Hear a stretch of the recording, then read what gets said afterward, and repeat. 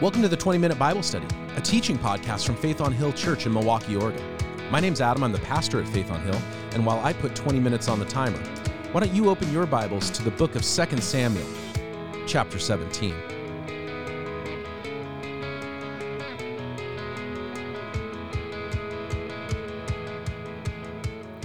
Well, with 20 minutes on the timer, King David is on the run. You might remember from previous episodes, his son Absalom had murdered his half-brother Amnon. And it was understandable why Absalom did it, and you can go back to previous episodes to see what had gone on there. But he had been restored and returned to Jerusalem. He had been in exile, but restored to relationship with his father, could live in Jerusalem, the whole thing. But that wasn't enough for him. And so over the next several years, he sort of began to politic and make deals and get people to owe him favors and ingratiate himself with the leaders of the land and sort of built his name and his reputation up. And then he launched a coup against his father David. And David heard, your son has proclaimed himself king and he is coming with his forces. And David wasn't ready for such a thing. So he had to flee Jerusalem, his capital, and take his family with him and all his wives and children and get going. On his way out, there were those who were loyal to David, including the priests. But David told the priests, no, go back to the temple or to the tabernacle that's in Jerusalem and serve God there. And when the time comes, you'll know what to do. And then this other fella comes to David and says, hey, his name was Hushai the Archite. And he says, I'm still with you. And he says, no, go back and tell Absalom that you're loyal to him, and then report to the priests what's going on, and they will send messengers to me. So you can be my guy on the inside. Now David has fled Jerusalem, and Absalom is coming to the city. It says in chapter 16, verse 15, Absalom and all his men of Israel came to Jerusalem, and Ahithophel was with him. Now Ahithophel was he was a super respected guy. Henry Kissinger is probably an example. Henry Kissinger was the Secretary of State under Nixon. It was Kissinger who opened up diplomatic relations with China. Even after Watergate, everybody still respected Kissinger, and presidents from Reagan to Bush II to even Obama, Kissinger would secretly show up to the White House, even under Obama, and here, the Secretary of State under Nixon, the guy who was there at Watergate, Kissinger would show up and they still listened to him. He was a guy that they still asked questions to, and they'd bring him in to consult and give advice. Ahithophel was kind of like that level of statesman. He's super respected. He's a guy that people listen to, and he shows up, and it gives credibility to Absalom's coup. But also, Absalom has this great thinker and strategist with him. And then it says in verse 16 that Hushai the Archite, that's King David's guy, King David's confidant, went to Absalom and said to him, long live the king, long live the king. And Absalom said to Hushai, so this is the love you show your friend? If he's your friend, why didn't you go with him? Speaking of King David.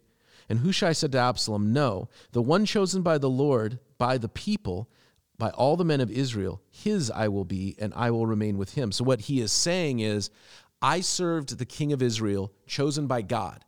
And he's saying Saul was the king, and then God chose your father. And if God's choosing you, then that's who I'm going to serve. I'm going to serve whoever God chooses and whoever the people choose. Furthermore, whom shall I serve? Should I not serve the son, just as I served your father, so shall I serve you? And Absalom said to Ahithophel, give us your advice, what should we do? And Ahithophel said, sleep with your father's concubines, whom he left to take care of the palace. So David had taken his wife, his children with him, but he had left a handful of his concubines, yes, exactly what you think they are, and he had left them to kind of take care of the palace while he was gone. And Ahithophel said, sleep with your father's concubines, and then all of Israel will hear that you've made yourself obnoxious to your father, and the hands of everyone who is with you will be more resolute. So basically he's saying they're going to hear how bold you are being, how defiant to your father, how confident you are that you are going to rule and reign in Jerusalem. And if you do this, it's a public message. So they pitched a tent for Absalom on the roof, and he slept with his father's concubines in the sight of all Israel. It's unclear to me is this tent just a sunshade and people could see what was going on? Now, the roof of the palace would be higher than any other. So it's possible that the tent was four walls and covered, and they could just see the gals going into the tent and coming out, and they knew what was going on. And maybe they could hear the sounds that was going on, but they couldn't see it. Or it was done in such a way that anyone who was on the roof had full view of this so that they could confirm that it had happened. Unclear. Terrible no matter what. These women were raped. Let's just call it what it is. They didn't, there was the power dynamics and the way things are structured. There was no consent happening here. This is really, really terrible. He is raping the mothers of his half-brothers and sisters in a bid to get power. So he does this. Verse 23, in those days the advice of Ahithophel was like that of one who inquires of God. This is how both David and Absalom regarded Ahithophel's advice. So basically, Ahithophel was considered so wise that nobody questioned his advice. And he says to Absalom, hey, go sleep with these women. And Absalom goes, sounds good to me. And so he does it. Then Ahithophel said to Absalom, I would choose 12,000 men and set out tonight to pursue David. I would attack him while he is weary and weak. And we know from previous chapters that he is weary and weak. I would strike him with terror, and then all the people with him will flee. I would strike down only the king, and then bring all the people back to you. The death of the man you seek will mean the return of all. All the people will be unharmed. This plan seemed good to Absalom and the elders of Israel. But Absalom said, summon Hushai the Archite, so that we can hear what he has to say as well. Absalom's saying, hey, I like what you're saying, but I want to get a second opinion. Hushai replied to Absalom, the advice that Ahithophel has given you is not good at this time. You know your father and his men. They are fighters. They are fierce as a wild bear robbed of her cubs. Besides, your father is an experienced fighter. He will not spend the night with his troops. Even now he is hidden in a cave or some other place. So if you should attack the troops first, whoever hears about it will say there's been a slaughter among the troops who follow Absalom. Then even the bravest soldier, whose heart is like the heart of a lion, will melt with fear, for all Israel knows that your father is a fighter, and those that are with him are brave. So I advise you this. Verse 11, let all Israel from Dan to Beersheba, as numerous as the sand of the seashores, be gathered to you, and you yourself lead them into battle. Then we will attack him wherever he may be found, and he will fall and we will fall on him as dew settles on the ground. Neither he nor any of his men will be left alive. If he withdraws into a city, then all Israel will bring ropes to that city, and we will drag it down to the valley until not so much as a pebble is left. And Absalom and all the men of Israel said, the advice of Hushai the Archite is better than the advice of Ahithophel. See what he is doing here. He's advising Absalom to attack, because remember, he's like a double agent. But he is buying time for David, because David is weak. David is weary. David's not ready to fight yet. He's buying time for David. But it sounds good. Hey, we're going to get together. We're going to do these things. We're going to be big and glorious. And it's going to, kind of like Absalom's going to lead us. And it kind of builds up his ego. You're the one who will do it. And so they said, hey, that sounds even better. So, in verse 15, it says, Hushai told Zadok and Abiathar, the priests, Ahithophel has advised Absalom and the elders of Israel to do such and such, but I have advised them to do so and so.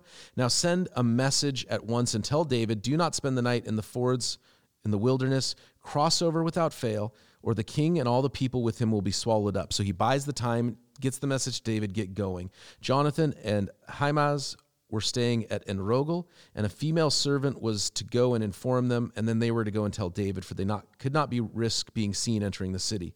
But a young man saw them and told Absalom. So two of them left at once for the house of a man in Barim, and he had a well in the courtyard, and they climbed down into it. And his wife took a covering and spread it over the opening of the well and scattered grain over it. So no one knew anything about it. And when Absalom's men came to the woman of the house, they said, where is Ahimaaz and Jonathan? And she answered, they crossed over the brook, and the men searched but found no one, so they returned to Jerusalem. After they had gone, the two climbed out from the well and went to inform King David. And they said to him, set out and cross the river at once. Ahithophel has advised such and such against you. So David and all the people set out and crossed the Jordan, and by daybreak no one was left who had not crossed the Jordan. When Ahithophel saw that his advice had not been followed, he saddled his donkey and set out for his hometown, and he put his house in order, and then he hanged himself. So he died and was buried in his father's tomb. So what's going on there is that Ahithophel realizes that his advice isn't being followed. And he realizes that Hushai, he's a smart guy. He's figured out Hushai is probably working for David, is being listened to. And he's realized that Absalom will fail in his attempt to get the kingdom, and David will come back, and Ahithophel, he's going to die. David's going to kill him for having betrayed him. So he gets his affairs in order, he sets up everything, and then he goes and kills himself. Now, is that good? No. There's things he could have done. He could have gone to David and repented. He could have lived his life as best he could and just seen what had happened and trusted in God's mercy. He could have fled the country. Instead, he ended his own life. Recently, not anybody here would know, but somebody I knew, I saw that they were pregnant just a month away from delivering their first child, and then it says her husband had died. And you know the wording. At this point, you know the wording in a social media post when somebody has killed themselves, but the family's not ready to talk about it. It's such a tragic thing. Suicide is not the unpardonable sin. If you have a loved one who committed suicide, but they loved Jesus, you need to know that that sin is forgiven. Suicide is not the unpardonable sin, but it is a sin there's no coming back from. There are many, many sins that we commit, and there are consequences, but then God brings us and redeems us and brings us back and has plans for us the rest of our lives. You can't come back from suicide. Ahithophel said, I can't trust in the redemption of God. And he killed himself. That's the tragedy, is that he didn't let God have a chance to redeem him. That's the tragedy. He robbed his family of time with him. He said, I don't trust God's work. Verse 24, so David went to Mahanaim, and Absalom crossed the Jordan with all the men of Israel, and Absalom had appointed Amasa over the army in place of Joab, and Amasa was the son of Jether, the Ishmaelite, who had married Abigail, the daughter of Nahash, the sister of Zeruiah, the mother of Job.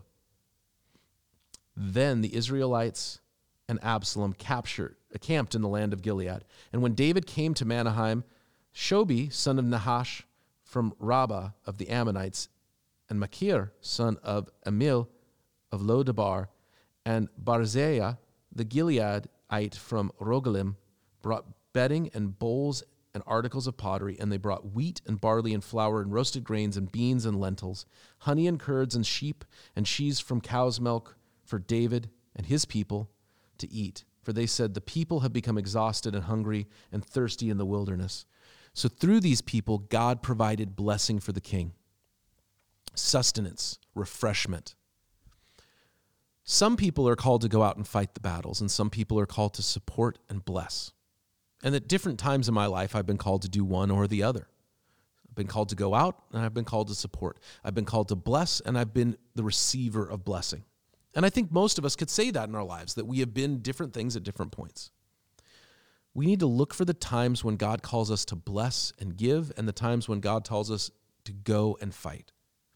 And in this moment, these people brought sustenance, refreshment to the king when he needed it.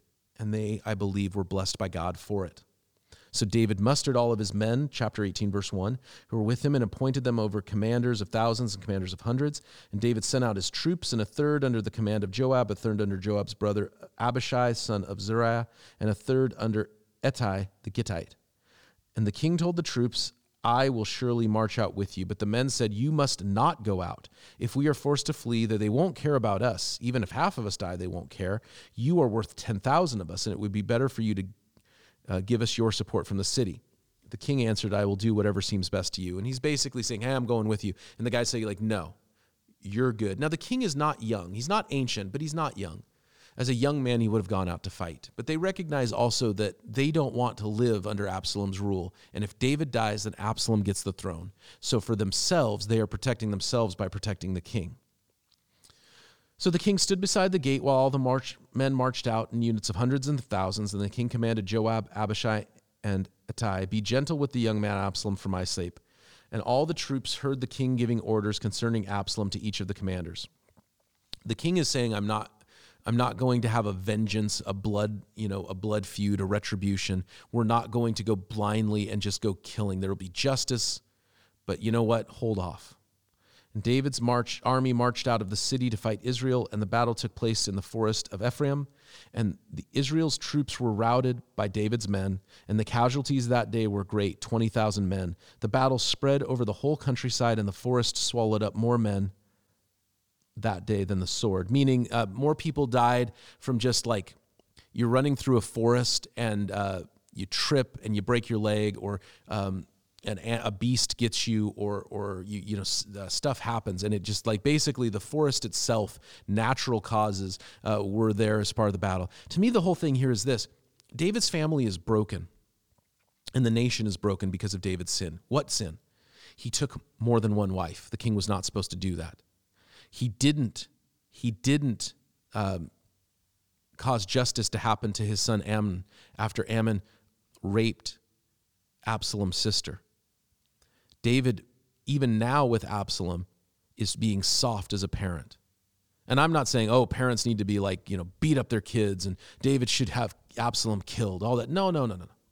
What I'm saying is that David's sin of being passive, David's sin of taking more wives than he was supposed to, which is more than one, David's sin of building up things for himself, all of these things have come to lead to this great loss of life, this tragedy. What we do affects others. When you do ACEs scores, and a lot of folks in our church are educators, ACEs scores is a way that they grade trauma in a student. Divorce is a high factor of childhood trauma. Divorce will traumatize your children, and it will lead to your family. Now, should some people get divorced? Yes. There are situations where divorce is not only biblical, but it's the right thing to do for the safety of a family. But in general terms, it's a traumatic thing. Adultery is a traumatic thing. Abuse is a traumatic thing. Resentment and unforgiveness is a traumatic thing, and they affect others far beyond ourselves. As we sin, we don't just hurt ourselves, but we hurt others. And David's sin is now seeing the fruition of pain and suffering as 20,000 men die because David couldn't keep it in his pants. Something to think about. So then, verse 9, it says, Now Absalom happened to meet David's men, and he was riding his mule, and the mule went into the thick branches of a large oak, and Absalom's hair got caught in the tree, and he was left hanging in midair while the mule kept riding on. And one of the men saw what had happened, and he told Joab, I saw Absalom hanging in the oak tree. And Joab said to the men who had told him this, What? You saw him? Why didn't you strike him to the ground right then and there? I would have given you 10 shekels of silver and a warrior's belt. But the man replied, Even 1,000 shekels were it to weigh out in my hand, I would not lay a hand on the king's son. In our hearing, the king commanded you and Abishai and Ittai protect the young man Absalom for my sake. And if I had put my life in jeopardy, nothing is hidden from the king. You would have kept your distance from me. And Joab said, I'm not going to wait like this for you. So he took 3 javelins in his hands, and he went and he plunged them into Absalom's heart, and while Absalom was still alive in the oak tree. And 10 of Joab's armor bearers surrounded Absalom and then struck him and killed him, likely with spears or swords. Then Joab sounded the trumpet, and the troops stopped pursuing Israel, for Joab halted them, and they took Absalom and threw him into a big pit in the forest and piled a large heap of rocks over him. Meanwhile, all the Israelites fled to their homes. During his lifetime, Absalom had taken a pillar and erected it in the king's valley as a monument to himself, for he thought, I have no son to carry on the memory of my name. And he named the pillar after himself, and it's called Absalom's monument to this day. So the people writing this book are saying, hey, there's still, in our lifetime, a monument in the Valley of the Kings, and that's what is called Absalom's monument, because he had erected it to himself, and he had no heir. He had no son to take the throne after him. There will be consequences for Joab's actions here, but the people flee because they were following Absalom, and Absalom is gone. Whenever we place our faith in human leaders, human rulers, whether it's David or Absalom or whoever, the politician, a platform, an ideology, they will fail us. The only one who has conquered death is Jesus. Every other leader will die. The only one who has never sinned is Jesus. Every other leader will fall short. But Jesus is the one who will never fail us. Jesus is the one who will never let us down. I want to say thank you for joining us for another episode of the 20-Minute Bible Study. New episodes are released on Apple Podcasts and Spotify. You just have to search Faith on Hill, and you can subscribe to us there for all of our podcast content. Video versions are on our Facebook page. You can follow us at Faith on Hill on social media. We live stream our Sunday morning videos at 10:30 a.m. at faithonhill.com, and you can join us in person at 10:30 a.m. as we study the Bible together, worship God through song and prayer, and we have kids' church as well. Youth group is on Tuesday nights, and small groups meet throughout the week. My name's Absalom. I want to thank you again for joining us for another episode of the 20-Minute Bible Study.